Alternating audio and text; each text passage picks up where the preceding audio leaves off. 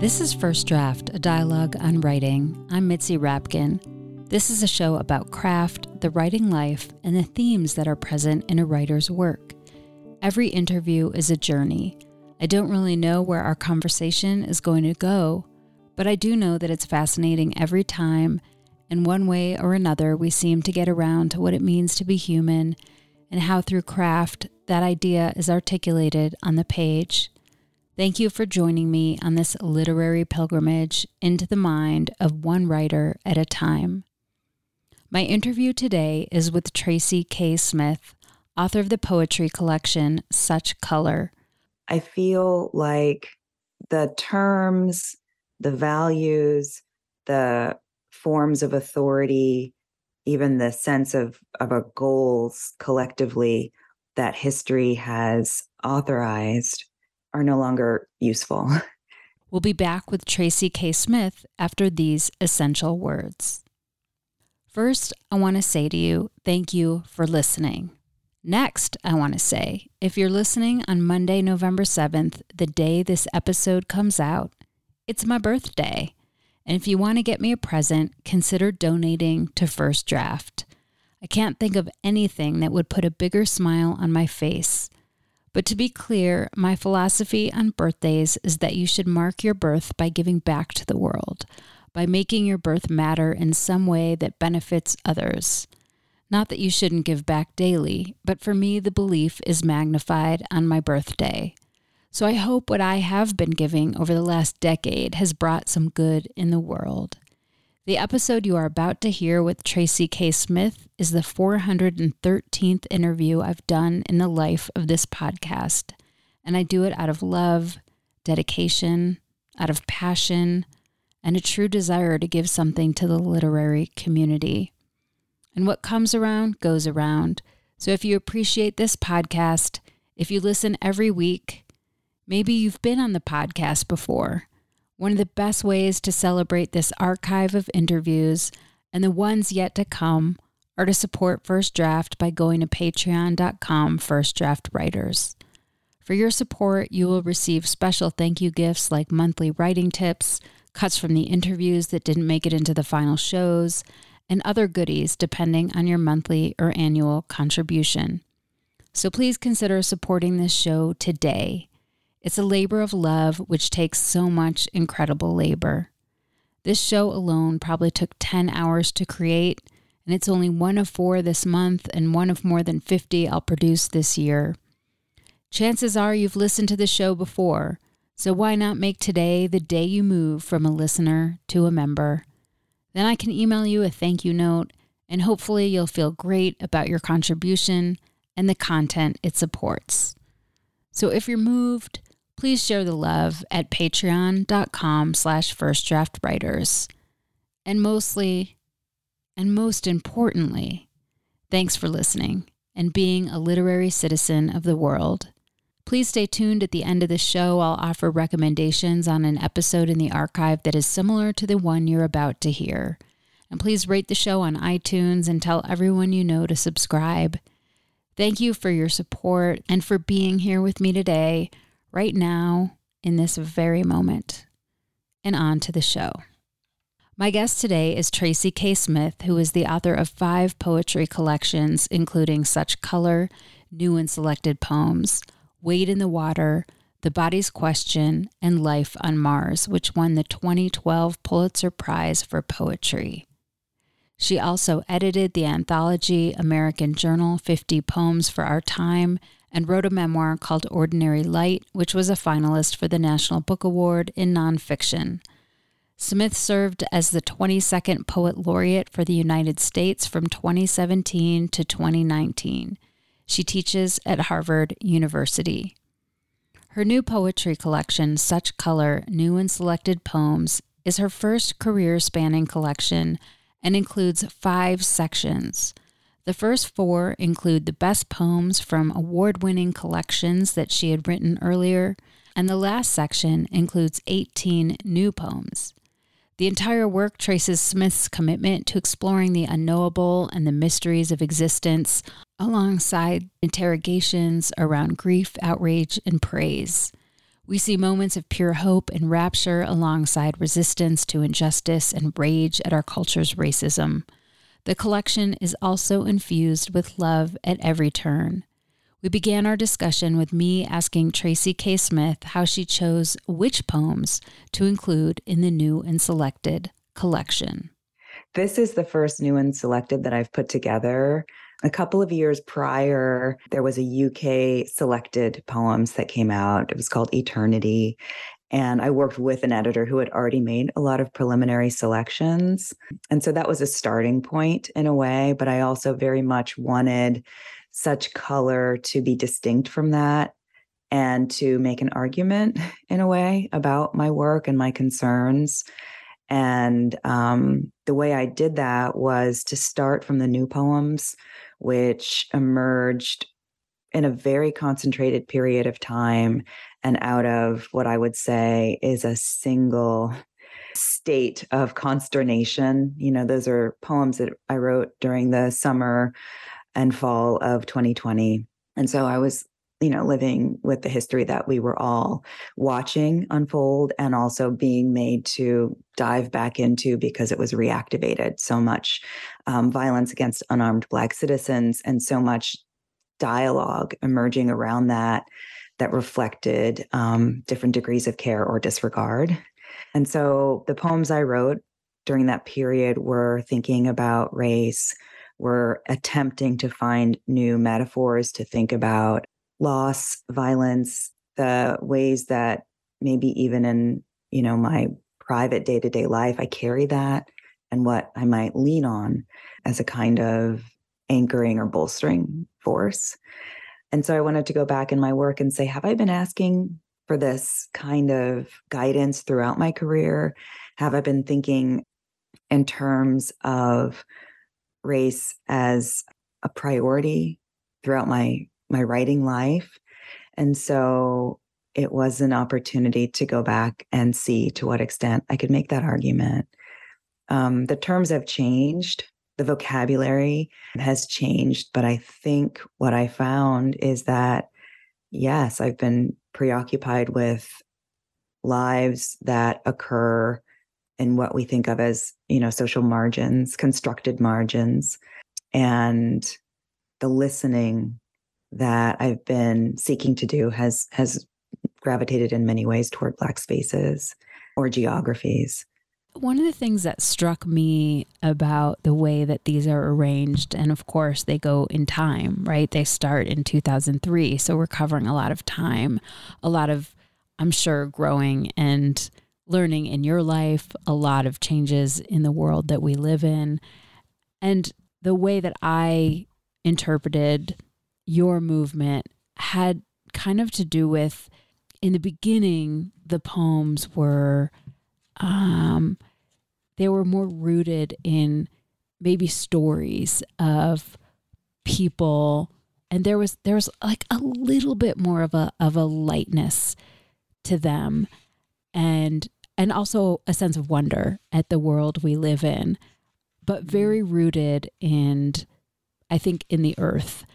And as we move through the collection, I felt like your view got bigger and in some ways make more dreamy, like maybe looking back in history even further and looking beyond our planet to kind of the answers to tell us who we are and where we belong in the world. And then coming back to a very specific moment. Does that make sense to you Yeah, it makes really clear sense. I would say that my sense of the first collection, The Body's Question, is that I was looking for a vocabulary in which to be and claim a self. And it begins with the body in many ways. It begins with watching other people embody themselves and their stories and trying to draw courage from that. And then Duende almost, for me, marks the desire to be me, but in engagement with a world that is inviting and that also pushes me to feel self-conscious of my position as somebody from this country, and as an American. And then I think those other departures that you mentioned, like up into what we imagine is space or out into what we imagine is the future. In some ways, that was a way of thinking differently about this anxiety of Americanness. What is the future that we in this place are making inevitable by our choices toward ourselves as a nation and toward others? And then somehow history became a really inevitable site to try and interrogate, contend with. But the more I think about that, I've always said, well, I tell myself that if we can listen anew to history, it can tell us what we have not yet heard, what we might need to know in order to, make the best of where we currently are. Now I feel like the terms, the values, the forms of authority, even the sense of our goals collectively that history has authorized are no longer useful to where we are. And so maybe my interest or anxiety about history is about trying to find the right direction for the refusal that I think we must begin to claim more vigorously. I think that's what I'm trying to struggle with right now. And it's happening in prose right now, but I know it will migrate into the poems as well. Is what you're saying too, does that translate into maybe a feeling inside of a need for a whole new vocabulary and you don't even know what it is yet? Mm-hmm. Yeah. I mean, I'm beginning to think of terms. I'm hoping I'm mapping some of these ideas onto terms. One, we talk so much about freedom in this country, but I feel that one of the things I've learned about myself and others like me is that in America, we are freed and perceived as having been or descended from those who are freed, but not innately free. And so that seems like a site where new terms are really necessary. And I'm also really trying to think about the American imagination as a space, no matter who it's directed at or who it's extending from, that has been marked by whiteness. That's probably not new, but I'm trying to bring terms to that might also allow us to think about how to reconfigure the imagination that we share. Do you ever feel really limited by language? Language is so funny. I feel so free and excited in language in so many moments, but the first few weeks, months, passes drafts of something like these essays that I'm trying to write, I do feel locked out, and then something really beautiful happens. It's sometimes by way of a shift in images. It's sometimes by way of a shift in tone that language says, okay, now you are welcome. Come in and I'll work with you. And maybe in some ways that dance, that struggle is it's part of why language is the medium that I'm interested in, because it's miraculous to get past that gate each time that it happens. Do you ever spend time just trying to learn new words? I wish I could say off the top of my head, yes, that I, poured over the dictionary like some people did and maybe still do. I think sometimes when my terms change, it's often not toward like new vocabulary, but new sense within the words that I live with and have accepted in one way, but now understand mean in other ways as well, or need to believe that. I was talking in class this week with students about decorative language in poems versus, direct, familiar, or, even like demotic or simple language in poems. And I've always loved the latter in a way. There are some words that enter in and make beautiful sense and sound, but I really love it when the humble language that is right here can be deployed in a way that it yields beautiful, marvelous revelation. And so that's what I'm looking for, I think. One of the things that struck me with a lot of your poems is that you got to this transcendent endings, which is not easy to do. And one example is the poem called My God, It's Full of Stars. In that poem, explaining basically what you see in the universe and what you see. I mean, you're talking about what you see on Earth, but also what you see out of a huge telescope and what you see in films. Your father worked on the Hubble telescope, and you end in the last part, because it's in 5 parts, talking a little bit about what was going on Earth while they were struggling to get clear views. And in the end, you say the first few pictures came back blurred, and I felt ashamed for all the cheerful engineers, my father and his tribe. The second time the optics jibed, they saw to the edges of all there is. So brutal and alive, it seemed to comprehend us back. I just was slayed by that ending, and I wanted to ask you about that. If it was like the experience of writing it and also realizing. Mm-hmm. That poem was really fun, interesting. I started in the first section trying to make sense of where I wanted to believe my father had gone in death. So the universe became a site of the afterlife, and I thought I would build it in a way that I could live with and accept. And that kind of extends in a way through the third section. Even the second section is kind of seeking to think about outcomes, but it does so by way of, Charlton Heston, who seemed to star in every science fiction movie that I grew up watching in the 70s. It wasn't until the last section was missing that I remembered my father had a literal connection to some of these very same settings from the work that he did for a period of my childhood.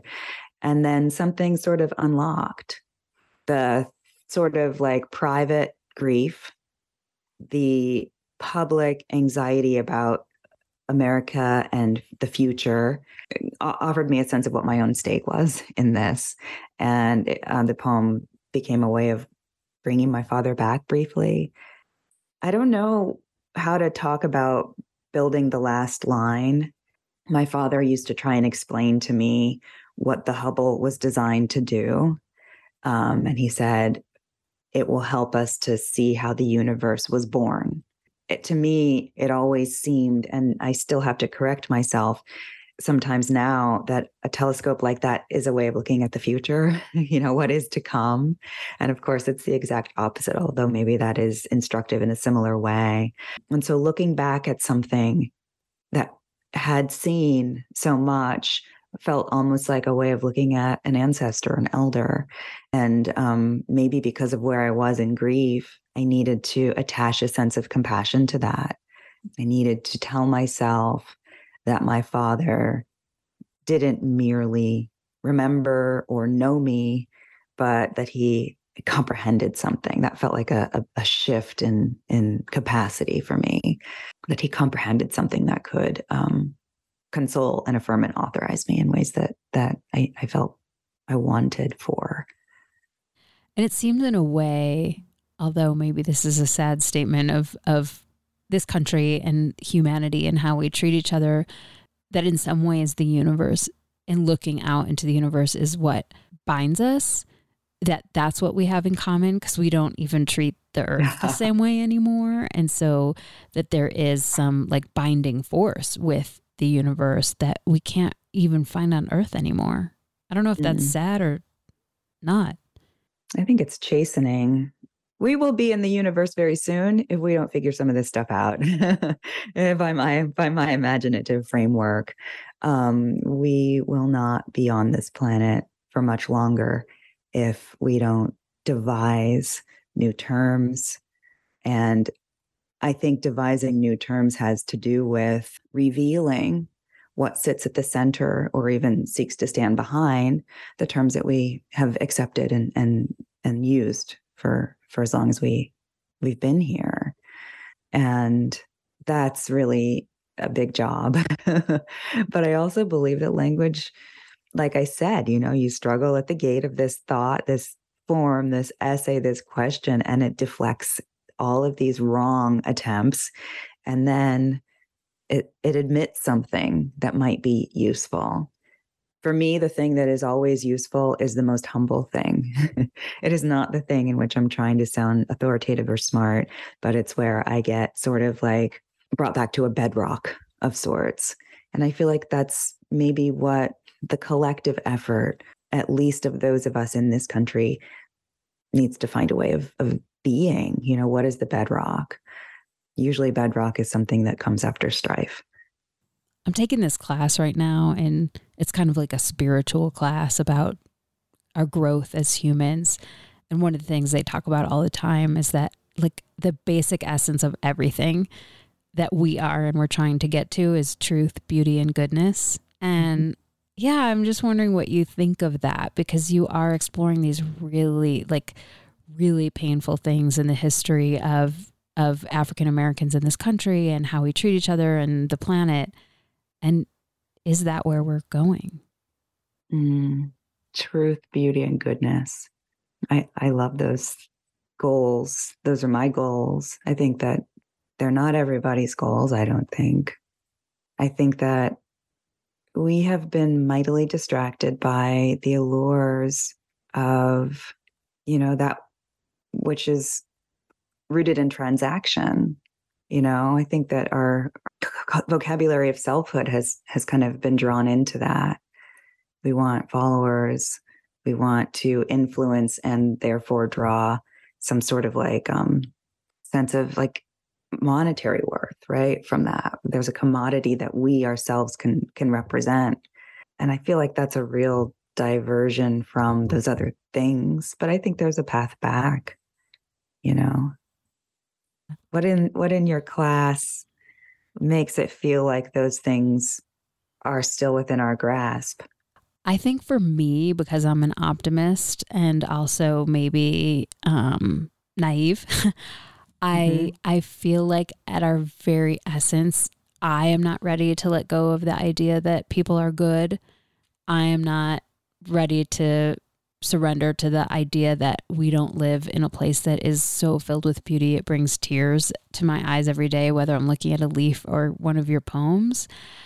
And that there is this kind of elemental truth that we are born with, that we really unlearn so much of that in our life because of our circumstances, politically, socially, culturally, in our homes.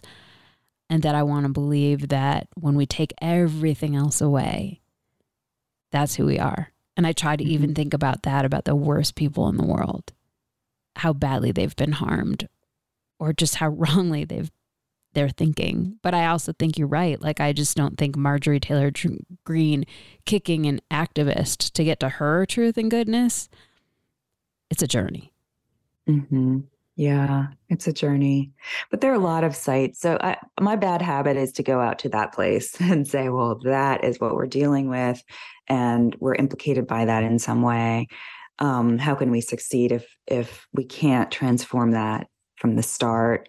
But then I think about when I come closer in, and I think about like the spaces where I do feel those values, alive, or the potential for them.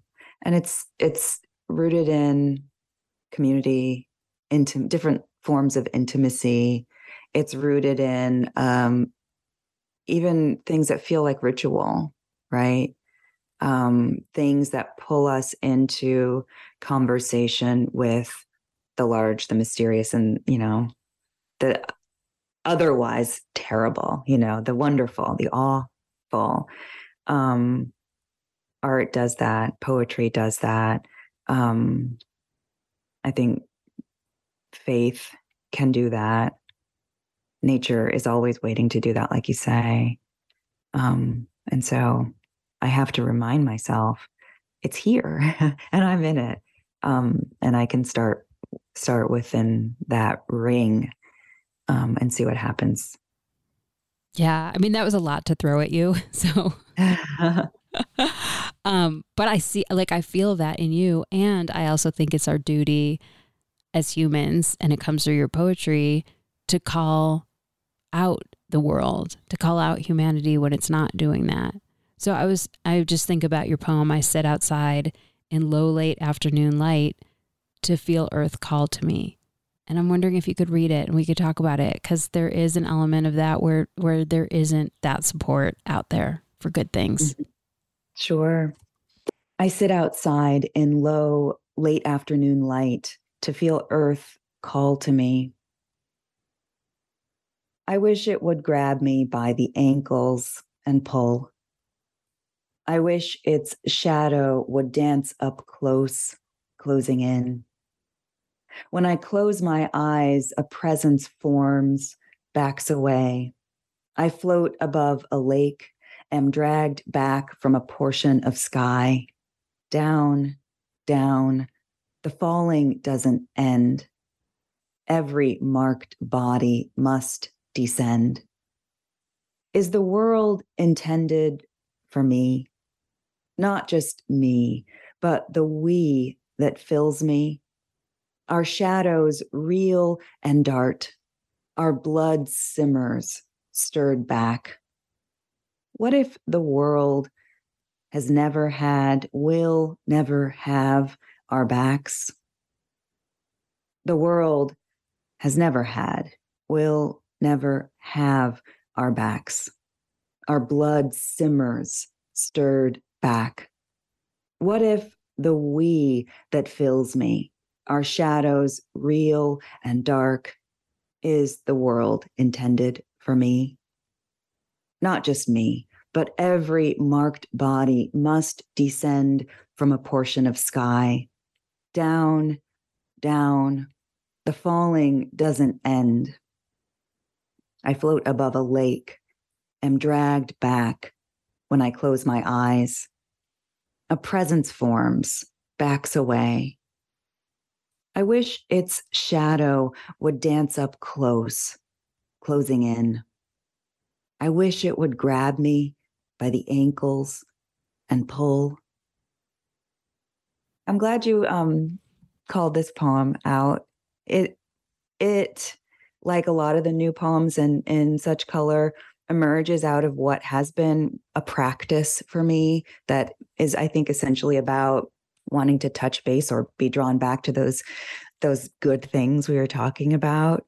And so meditation has become a way of entering into dialogue with something that is untainted by the world and its density. And so this is a poem that emerges from some of the visual, to me, what feels like visual and telepathic dialogue, or at the very least, engagement or interaction with an other source.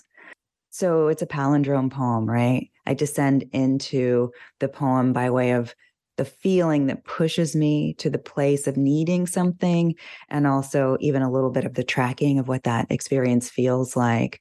But I wanted to make a poem. And so form helped me to turn that inroad into something else. And by looking at it backward, I felt like it allowed me to think about what might feel capable of lifting. Lifting, the beginning of the poem feels to me like being drawn down, but maybe the end of the poem is a wish for something that's operating in the other direction. Sometimes when I read it, that's what I see. What would it mean to be closed in on by beauty and truth and goodness, like you say, or at the very least, that all comprehending source that's not hamstrung by our bad rhetoric and our bad behavior. Yeah. And there's so much, that you live through the body that you have of our bad behavior. And I was wondering, when you were talking about, is the world intended for me, not just me, but the we that fills me, our shadows reel and dart, our blood simmers stirred back. What if the world has never had, will never have our backs? And I was wondering, what is the world that you meant? And it was probably all encompassing. Maybe it was the earth, maybe it was the history, maybe it was, looking at this planet from far above. But it was just, that line will stay with me for a really long time. And I just wanted to ask you about it.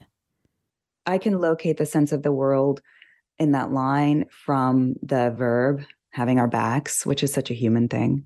I have your back. We tell each other, we used to, maybe it's dated vocabulary. But what I'm asking about is the day to day, the world that feels like it betrays me, that betrays all of us, pretty constantly. We make that happen, I think, for one another. But sometimes, especially as a Black person in this country, you are reminded that the terms of operation have been designed and scripted to disempower you. And that's a huge thing, that is a big gate. And then it's also true that even when that may not be the professed intention, the good people that we do know and the beautiful spaces that we do recognize as real have been so deeply imprinted by what I think of as like a mental circuitry that oftentimes they can't help but perpetuate this larger systemic disregard. And that is wild. That's what 2020 made me recognize. It was, for me, it was contextual.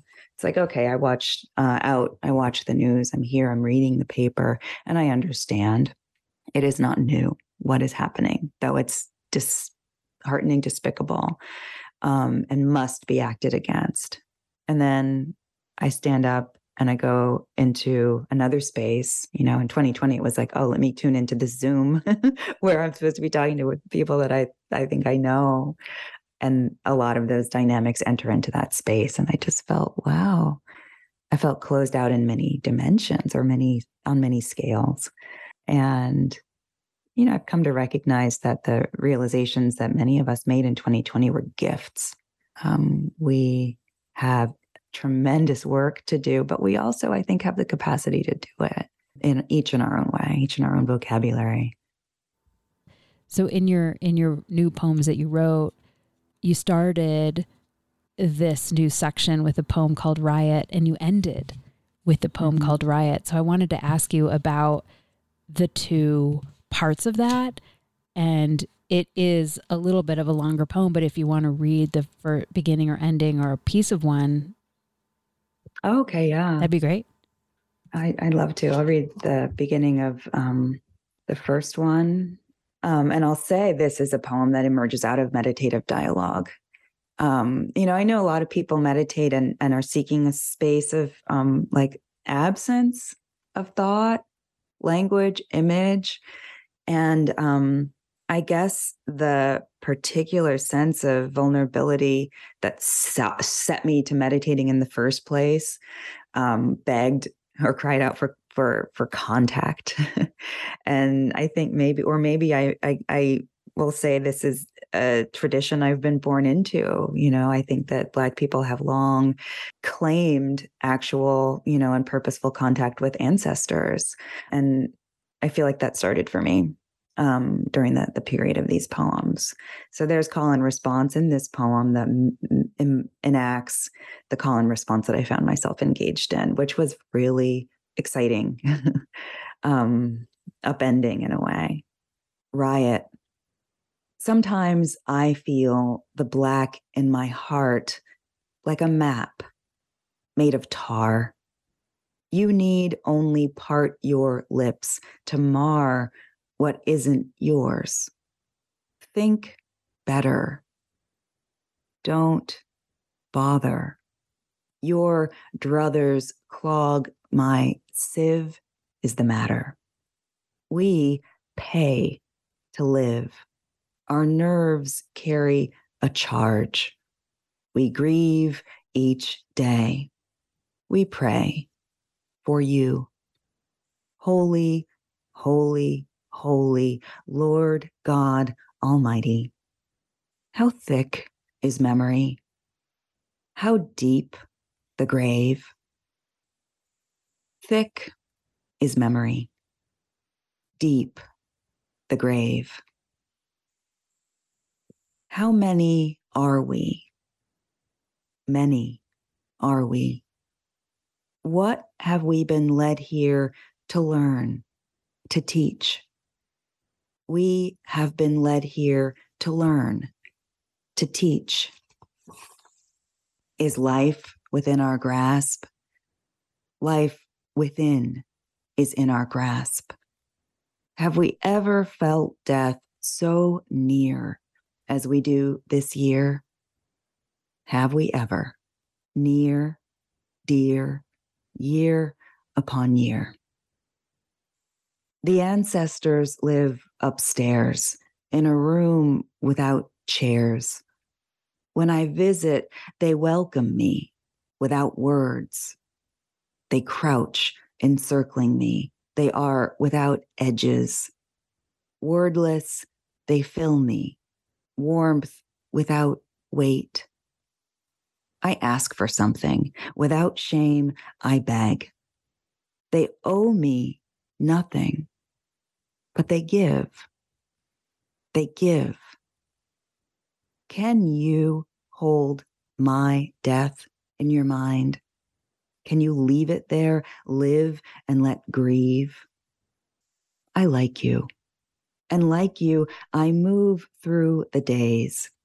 A dark shape is what my body makes. Good is how I was taught to look, to be.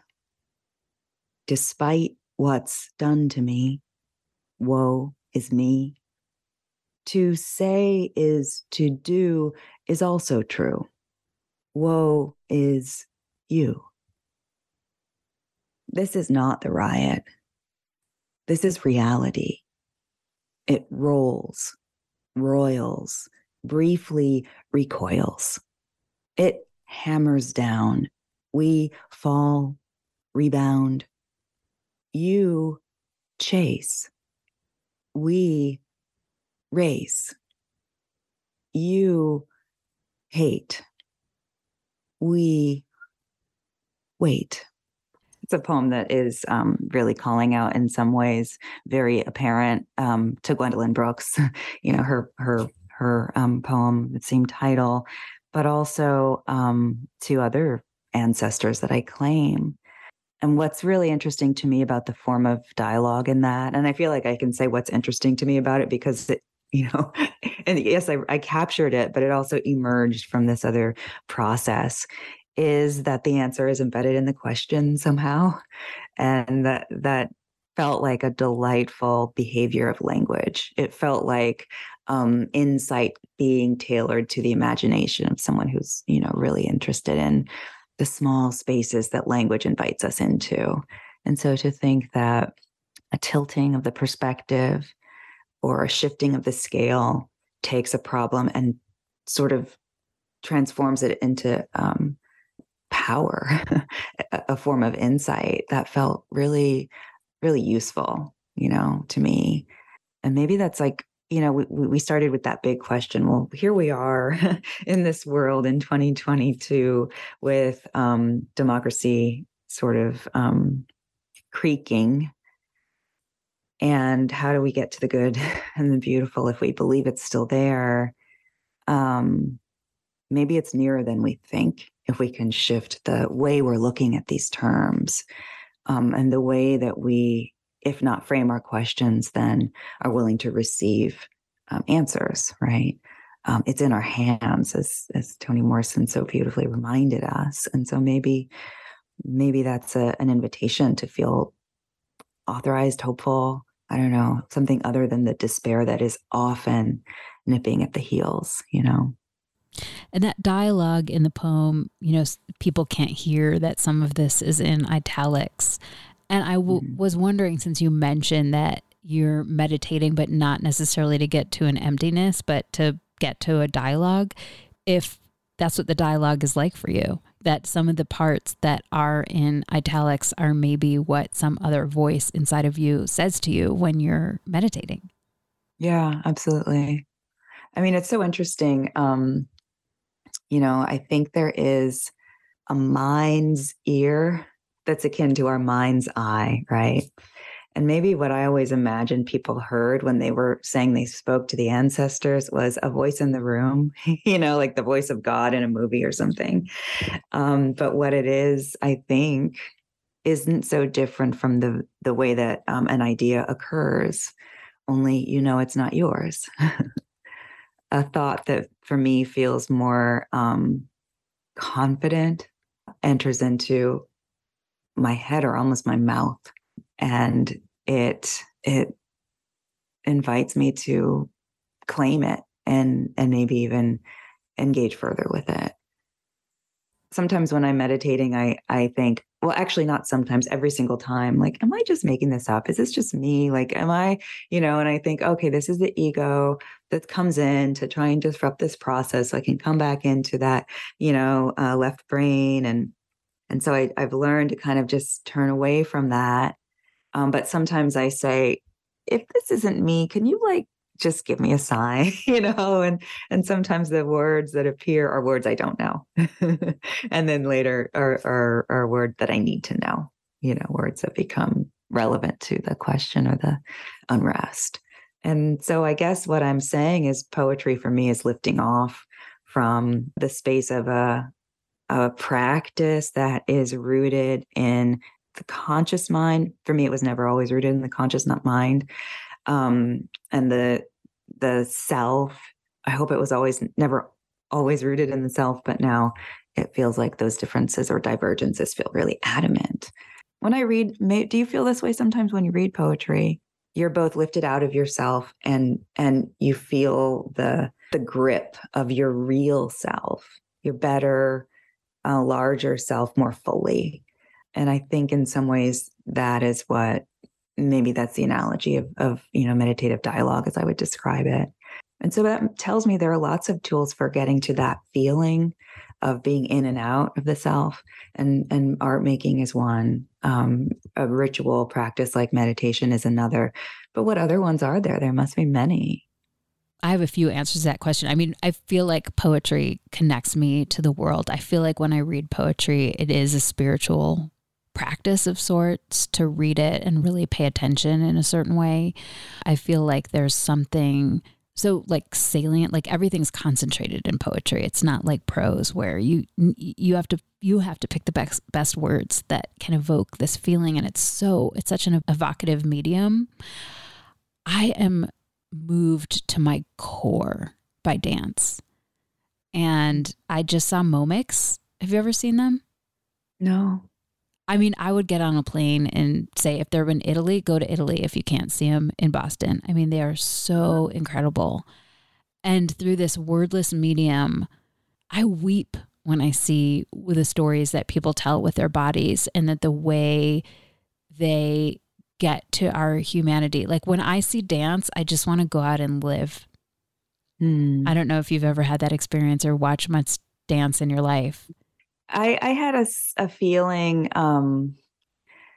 it was a different feeling, but the first time I saw the Pina Bausch Dance Company perform the Full Moon, I guess. I don't remember how it's, and there's dialogue in that. So there's this beautiful, visceral, emphatic, just like movement that you feel. You see, but it enters your body.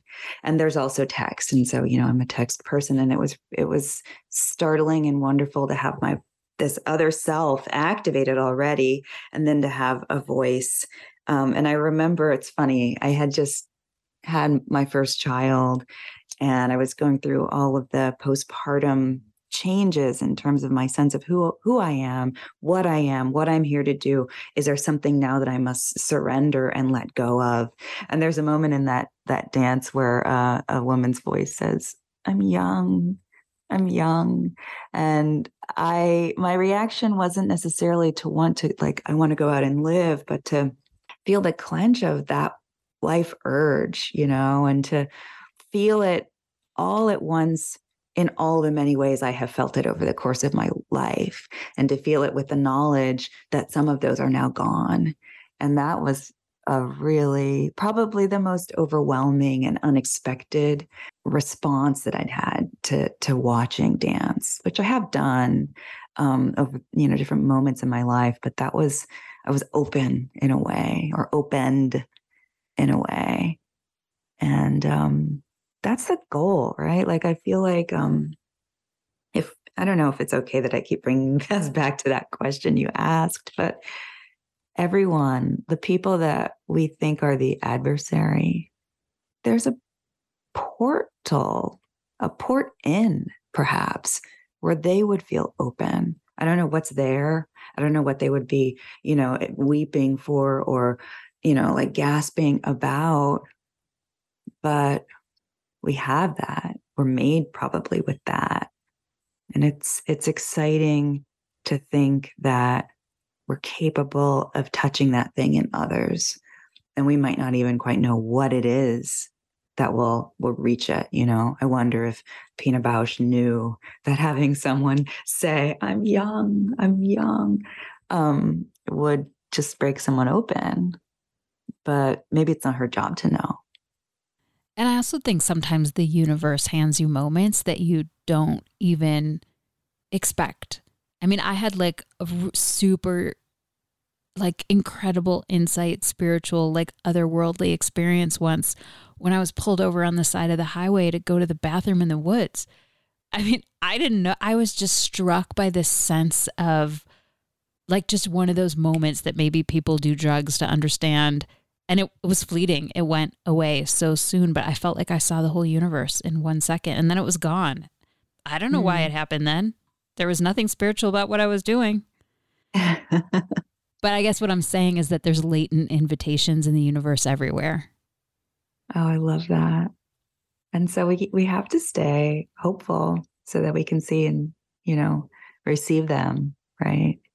And I was thinking when I was reading your poem, the poem that you read about the stars and the ending of that I don't know exactly what your dad did for the Hubble, but that you actually have the same job, but you're just doing it through poetry. And I was wondering if you've ever thought about poetry that way. I haven't used that analogy or that metaphor, but I think maybe my way of seeing it, and it's actually for me, it's the same context because now I having written that book, or maybe I've always felt this way, but the universe is this space. It's the space where the soul waits attached to us or watching, where it's where the, we as material beings began, but it's also where we as, immaterial beings will return. And so the work of language for me is about trying to climb back up toward where the soul is, So maybe that's a way of imagining, yes, like if that last line of that poem, which we talked about, is about something that is watching with comprehension, that has always been watching with comprehension.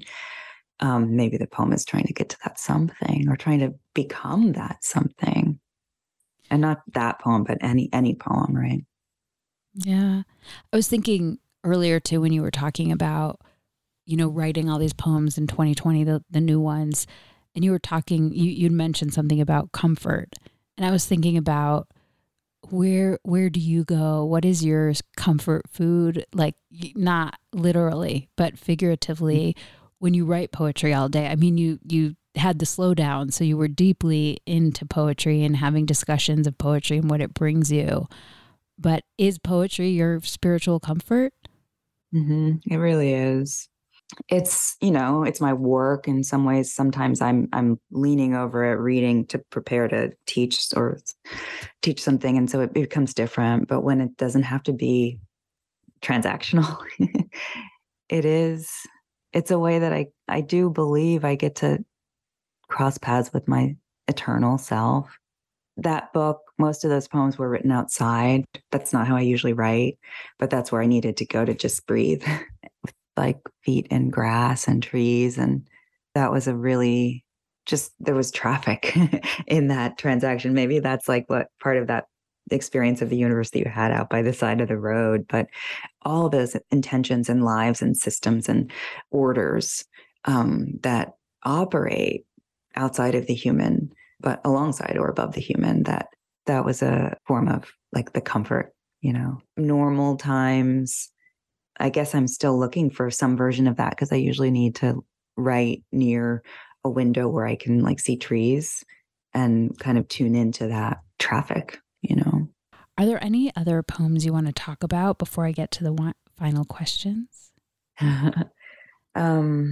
Actually, what did you have? I mean, there's the there's a Civil War poem. It's too long to read, but it's another, maybe it reminds me of another way of thinking about that, that all comprehending, that distant sight.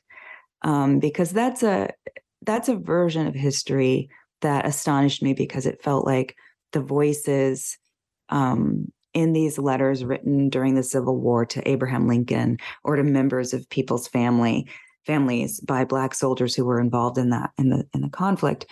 Those letters waited as if they were still respiring, as if they weren't artifacts, but like entities. And that was probably the first moment where looking at history felt like waiting to make eye contact in a way. Maybe that poem is important because it in some ways it even contradicts maybe what I might have said about history at the beginning of our conversation. Like we're shaking it to try and hear the right things. No, it's shaking us. It's waiting for us to settle into the space where we can actually hear what's there, which is dignity, which is wisdom, which is patience, which is also understanding of what's possible. And this poem is called I Will Tell You the Truth About This. I Will Tell You All About It. And I'm really glad you brought it up because that's the one I wanted to talk about. Are you serious? Yeah, wow. It's my favorite poem, I think, in this whole book. And so I do think it's worth, if you want to just read one, because it is a series of letters. And so you could choose one because they just come one after the other. Okay. I'll read the first one because there was a moment when I thought I was going to be researching, this period by way of these letters and then metabolizing them somehow and writing a poem in my own voice. But this letter that was written from Carlisle, Pennsylvania on November 21st, 1864, told me, no, there's already poetry here. Just listen and invite others to listen in the right way.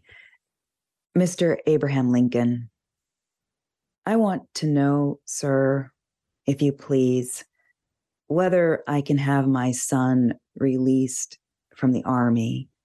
He is all the support I have now. His father is dead, and his brother, that was all the help I had.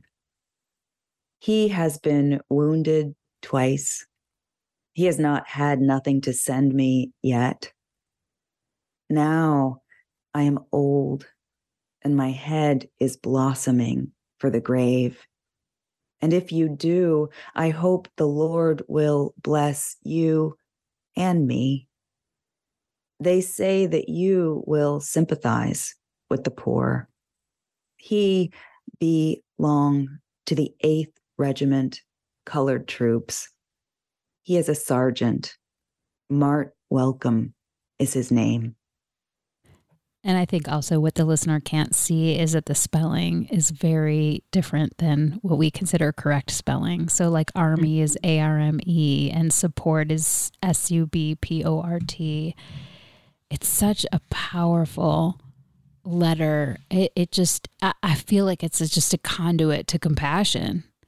Mm-hmm. I mean, it tells you what rides on language, and it tells you what kind of faith in what I see as a faith in democracy, faith in the professed values of this nation that people who were enslaved and utterly disenfranchised held. And, that poem really enacts that again and again, people saying, I'm willing to sacrifice a son for the cause of freedom and humanity. Somebody who's saying that from enslavement is not talking about abstractions. They're talking about freedom, and they're talking about being viewed by your nation as a full person. And I don't know, like if I was talking earlier about bedrock, that's a really, really potent bedrock that has always been here in this nation. And so to think about what language was asked to do by the authors of those letters is really huge, I think, and humbling. Poetry could do nothing more than what those letters sought to do. Yeah. Well, thanks for talking about that. And I mean, the complexity, like just unpacking some of the complexity in this whole conversation. Can you read a passage from an author that speaks to you or influenced you as a writer? I'm going to layer authors because there's a peer who I have learned a great deal from, Araceli Girmay, who I love, who's also a friend. And this is a poem of hers in which she's thinking about something that the poet Joy Harjo said. And so this is like a layering of gratitude for me. And also, maybe a poem like this asks for those different apertures from one person to the next to align. It invites that to happen. It's called On Poetry and History, after Joy Harjo. On a panel of men who spoke about history and poetry, she sat quietly for much of it. They, the men, were saying strong things, good things, but in authoritative voices, voices that knew they knew things. And she remained the only quiet one. She listened as if she weren't listening. Her face looked forward.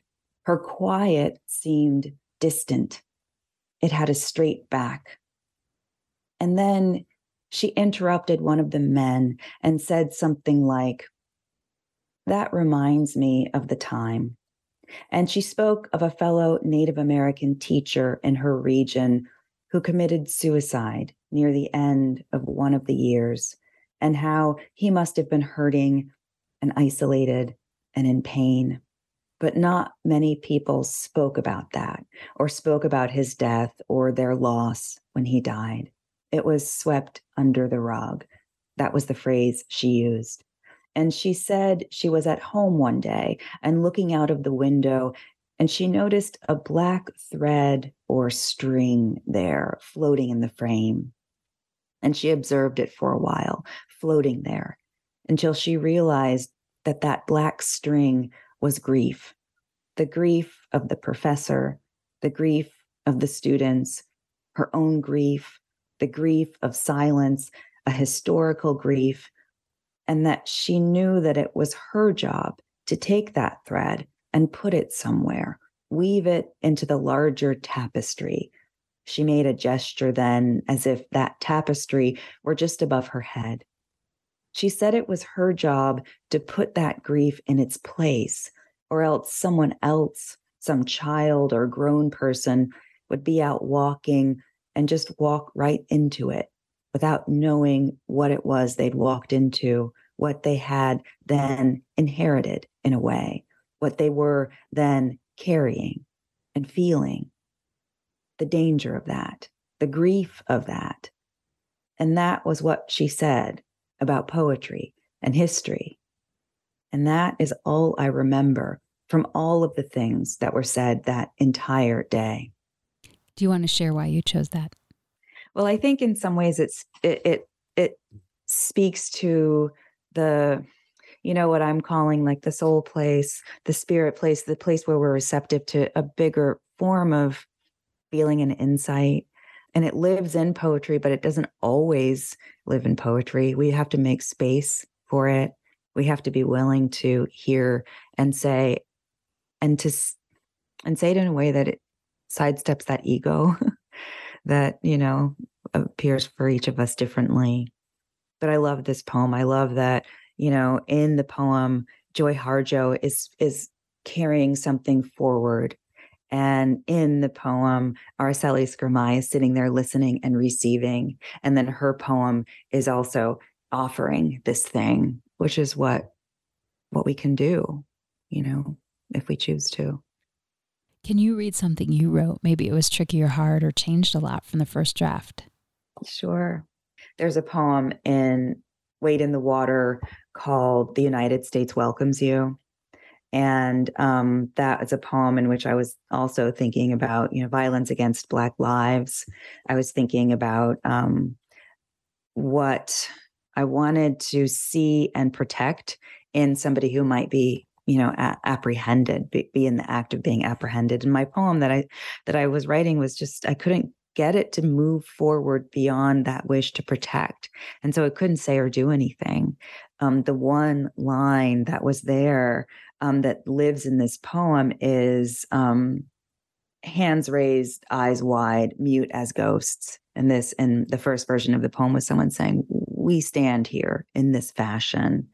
And so in order to get the poem to move, to be or become, I decided to switch perspectives and to speak from the voice of somebody who was apprehending. I was imagining somebody with a weapon in hand. And I didn't like how easily I could do that, how my imagination supplied the terms to flesh that scene out. But it also guided me to think in some ways about fear, that maybe sits at the center of exchanges like that. Fear of the other, that the person who makes himself powerful in such a situation is actually susceptible to. The United States welcomes you. Why and by whose power were you sent? What do you see that you may wish to steal? Why this dancing? Why do your dark bodies drink up all the light? What are you demanding that we feel? Have you stolen something? Then what is that leaping in your chest? What is the nature of your mission? Do you seek to offer a confession? Have you anything to do with others brought by us to harm? Then why are you afraid? And why do you invade our night, hands raised, eyes wide, mute as ghosts? Is there something you wish to confess? Is this some enigmatic type of test? What if we fail? How and to whom do we address our appeal? Even after figuring out how to revise or, re-envision that poem, it sat for a while without a title. And the title for me is maybe a metaphor. It slides over to the context of immigration. And that also feels like a border, a barrier, that invites apprehension and what I think is actually fear in the minds of the people with what we see as the most power in those situations. I'm thinking a lot lately about how we're all differently captive to these terms that we have accepted, terms of our citizenship, terms of our humanity in the 21st century. And it tempers the anger that I do live with, to know that the people I am most railing against are caught as well. Every now and then I can put myself in mind of that and feel something different. And that different something feels important. Where do you write?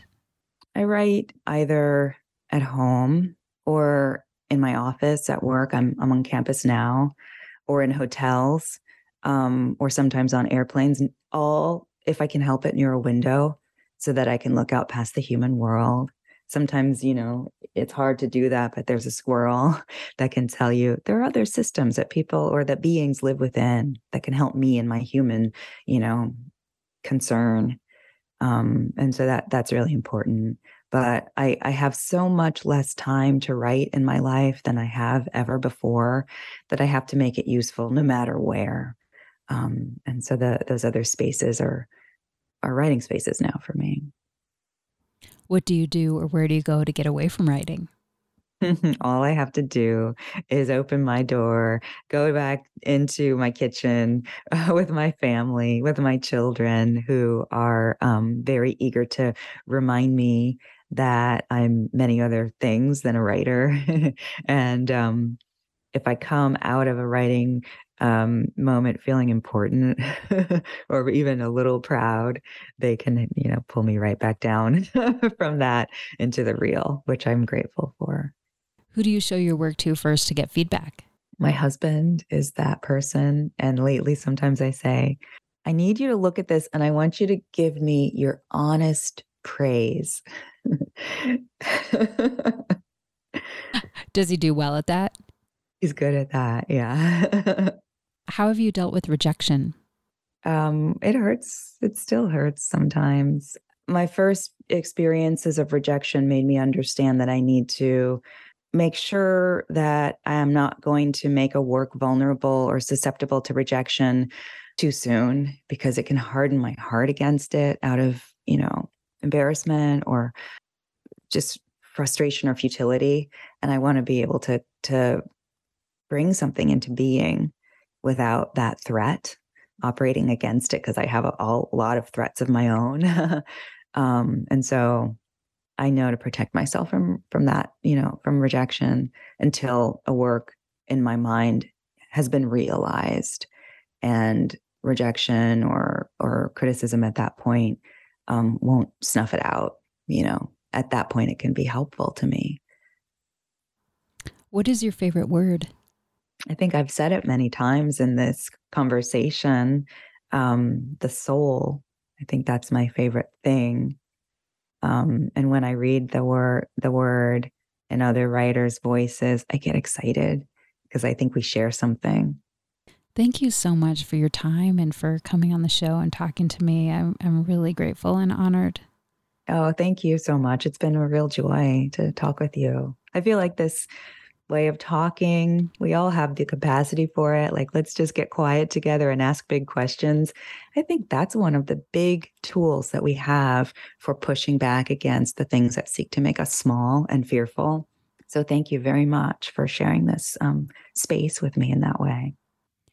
If you like today's show with Tracy K. Smith, author of the poetry collection Such Color, check out my interview with Saeed Jones, author of the poetry collection Prelude to Bruise. We talked about writing your obsessions, how your entire life is a slow writing process, and reckoning with fear. You can find that interview and the entire First Draft archive of more than 375 interviews at firstdraftwriters.com. You can stay tuned to First Draft on social media on Facebook, Twitter, and Instagram. Just look for First Draft ADOW. You can email me at firstdraftwriters@gmail.com anytime. Remember, there are plenty of extras for becoming a member and donating to First Draft, including access to pitch-free, ad-free content, as well as cuts from the interviews that didn't make it into the final show, writing tips from my guests, books, and more. Join me as I reach for honesty, vulnerability, connection, curiosity, and insights on craft with each episode. I can't tell you enough how much each and every single dollar counts to keeping the show alive. The first tier of support is just $6 a month, so please go to patreon.com/firstdraftwriters. Coming up in the next few months on First Draft, interviews with Ross Gay, Elizabeth McCracken, and Peter Orner. I want to send out a huge thank you to my patrons for making this interview happen. Your support makes First Draft a dialogue on writing a reality every week. Please stay healthy and safe. The theme music for First Draft was produced and performed by Murph Mahaffey. I'm your host and producer, Mitzi Rapkin. Thank you for listening.